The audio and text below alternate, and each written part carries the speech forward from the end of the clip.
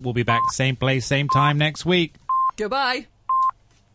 RTHK News. It's 1 o'clock. I'm Pierre Tremblay. The top stories. The Chief Executive, Carrie Lam, marks SAR Establishment Day, saying one country is the foundation. Mrs. Lam signals that reclamation outside Victoria Harbour is likely to be her preference when it comes to solving the housing crisis, and only 4 people have been given Hong Kong's top honour in the annual awards.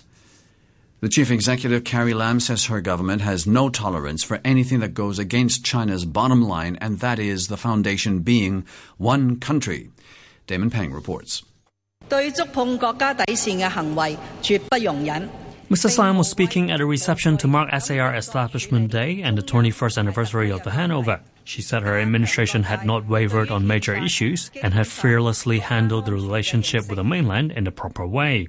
She said Hong Kong had made good use of 2 systems by promoting President Xi Jinping's Belt and Road Trade Initiative and the Greater Bay Area developments. Before her speech, Mrs. Lam took part in the flag-raising ceremony at Golden Bauhinia Square in Wan Chai. Among the guests were Hong Kong's 3 former chief executives, Tung Chee Hwa, Donald Tsang and C.Y. Leung, and about 2,000 other people. They included senior government and mainland officials, as well as foreign envoys and people from all walks of life. But People Power lawmaker Ray Chan says he thinks the chief executive should concentrate on protecting the rights of people here. What is the bottom line of China? Why we can do some actions many years ago but cannot do it now? She should try her best to protect our rights. Cannot sacrifice our basic human rights, freedom. If just put one country value in front of Hong Kong people's interests, I think most of the Hong Kong people will not support her action. After the reception, Mrs. Lam said she would unveil new proposals on ways to increase land supply for housing when she delivers her second policy address in October, with reclamation likely to be at the top of the agenda. Mrs. Lam stated her likely preference for reclamation, even though her land supply task force won't have published its consultation findings by then. The CE also restated the government's stance on anti-subversion laws. Altus Wong reports. A land supply task force appointed by the CE will complete a lengthy public consultation in September and will take another 3 months to compile its report. Speaking during a media session, Mrs. Lam said the government couldn't just wait until the report is completed before acting. She said she can say with confidence that reclamation outside Victoria Harbour is the way to go, adding that she hopes the task force will also come to that conclusion. Reclamation is one of 18 options in the consultation. On Article 23 national security legislation, Mrs. Lam again said it's the duty of the SAR government to pass such laws. She said the government will aim at boosting public confidence and create what she described as a beneficial environment for its passage. She said it's hard to say when the time will be right, but the government will not do nothing to force the matter. Meanwhile, about 20 members of the League of Social Democrats have staged a pro-democracy protest in Wan Chai. They'd wanted to march to the flag-raising ceremony, but weren't allowed through a police cordon. The protesters then held 3 minutes of silence on Fleming Road for pro-democracy activists, including the late Nobel Peace Laureate Liu Xiaobo. They also burnt a protest letter with the words "End China's One-Party Rule" written on it. Former League lawmaker Leung Kwok-hong said they'd wanted to pass the letter to the chief executive, but had decided to burn it instead as they couldn't give it to her. The Communist Party's flagship newspaper says the political environment in Hong Kong has become more stable over the past year. The People's Daily said deep-rooted conflicts here have to be resolved for good governance. It praised officials, lawmakers, and judges for looking at matters from the country's perspective. It said the development of the Greater Bay Area and infrastructure projects like the Hong Kong-Zhuhai-Macau Bridge can strengthen the link between Hong Kong and the mainland. Several thousand people have taken part in a parade organized by a pro-establishment group to celebrate the establishment of the SAR. The procession, which included 50 lion dance teams, started in Quarry Bay Park this morning and headed to Victoria Park, where an exhibition will officially open this afternoon. The group has rented 6 football fields at the park for the event. Pro-establishment figure Zheng Yutong says it's not fighting for the venue with the organizer of the annual Pro-Democracy March. He says his group will consider renting the park again in future. Only 4 people have been given Hong Kong's top honour in the annual awards, and unlike last year's government-heavy list, none of them are serving officials. Maggie Ho reports. The Chief Executive, Carrie Lam, has awarded the Grand Bauhinia Medal to Permanent Court of Final Appeal Judge Robert Tang, rural leader and former Legislative Councillor Zhang Hock-Ming, entrepreneur Robin Chan, and former HKU Dean of Medicine Professor Rosie Young. The list is likely to attract far less controversy than last year's, when CY Leung awarded the top honour to his 3 senior ministers, as well as 4 cabinet members and a number of high-profile supporters, drawing criticism the system had been turned into a form of political reward. The Chief Executive, Carrie Lam, has said the honours list is not meant for political deals nor reconciliation. She was responding to press inquiries as to why there were no pro-democracy figures on the list. Mrs. Lam said recipients had been recognized for their contributions. She also said there were pan-Democrats on government consultative bodies and that they were treated equally.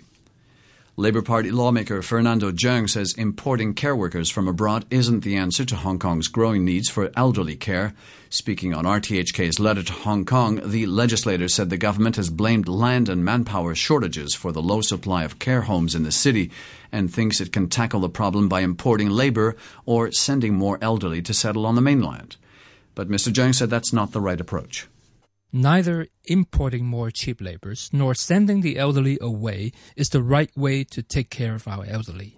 We need to replace the largely low-end market care homes with decent care homes that should meet the qualities of the current subsidized homes. And we should greatly expand home care and community support services so that the rhetoric aging in place can be a real choice rather than an empty slogan for our elderly. We should also pay our care workers decent salaries.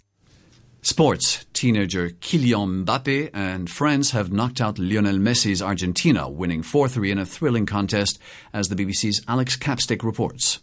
This was a well-deserved victory for France. They were the better side for most of the game, and in Kylian Mbappe, a 19-year-old striker, they have an absolute superstar. He was so fast, and the Argentine defence, their ageing defenders, just couldn't handle him, especially in the first half. Argentina looked out of it, really. They weren't threatening, they weren't looking like scoring, but then they got a great goal from Angel Di Maria from absolutely nowhere. That made it 1-1, and they actually took the lead early in the second half, but France reasserted their authority, and it was Kylian Mbappe who got their 3rd and 4th goals to put them 4-2. There was a late strike from Sergio Aguero for Argentina, but it was too late. They had no time to get an equaliser, and they now go home. Kylian Mbappe is the first teenager since Pelé in 1958 to score at least 2 goals in a World Cup match. And he wasn't even born when France won their one and only World Cup on home soil in 1998. France will face Uruguay, who've ended Portugal's dreams at the Football World Cup, to earn their place in the quarter-finals. The Uruguayan striker Edinson Cavani scored twice, while Cristiano Ronaldo barely got a look in. The BBC's John Bennett reports. The focus before the game was on Cristiano Ronaldo v Luis Suarez, but it was Edinson Cavani who emerged as the match winner. In a battle between 2 extremely solid defences, it took the PSG striker just 7 minutes to open the scoring, heading in a Suarez cross. Uruguay were yet to concede at this World Cup, but Portugal got back into it after half-time from an unlikely source, centre-back Pepe heading in from close range. Just 7 minutes later, though, Cavani scored what turned out to be the winner, and it was a beautiful goal as he curled the ball past the keeper from just inside the area. Staying at the World Cup, here's a preview of tonight's matches from the BBC's Don Busby. The hosts, Russia, having started their own World Cup so well with 8 goals and then coming unstuck in their final group game, take on a Spanish team who are showing signs of recovering after such a shaky start to the tournament, having sacked their manager with just 2 days to go before it all began. And then maybe the most impressive side of the entire tournament so far, Croatia with Luka Modric et al. Looking very, very impressive, and taking on a Denmark side who will be quaking in their boots, you imagine, with the firepower that Croatia have in store. This is Don Busby at BBC Global Sport. Basketball superstar Kevin Durant is reportedly re-signing with the back-to-back NBA champions Golden State Warriors on a 2-year deal.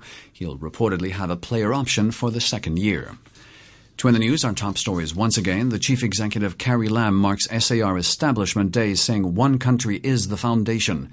Mrs. Lam signals that reclamation outside Victoria Harbour is likely to be her preference when it comes to solving the housing crisis, and only 4 people have been given Hong Kong's top honour in the annual awards. The news from RTHK. RTHK Radio 3. Ladies and gentlemen, this is a journey by a DJ. A journey which along the way will bring to you new color, new dimension, new value, and a new experience.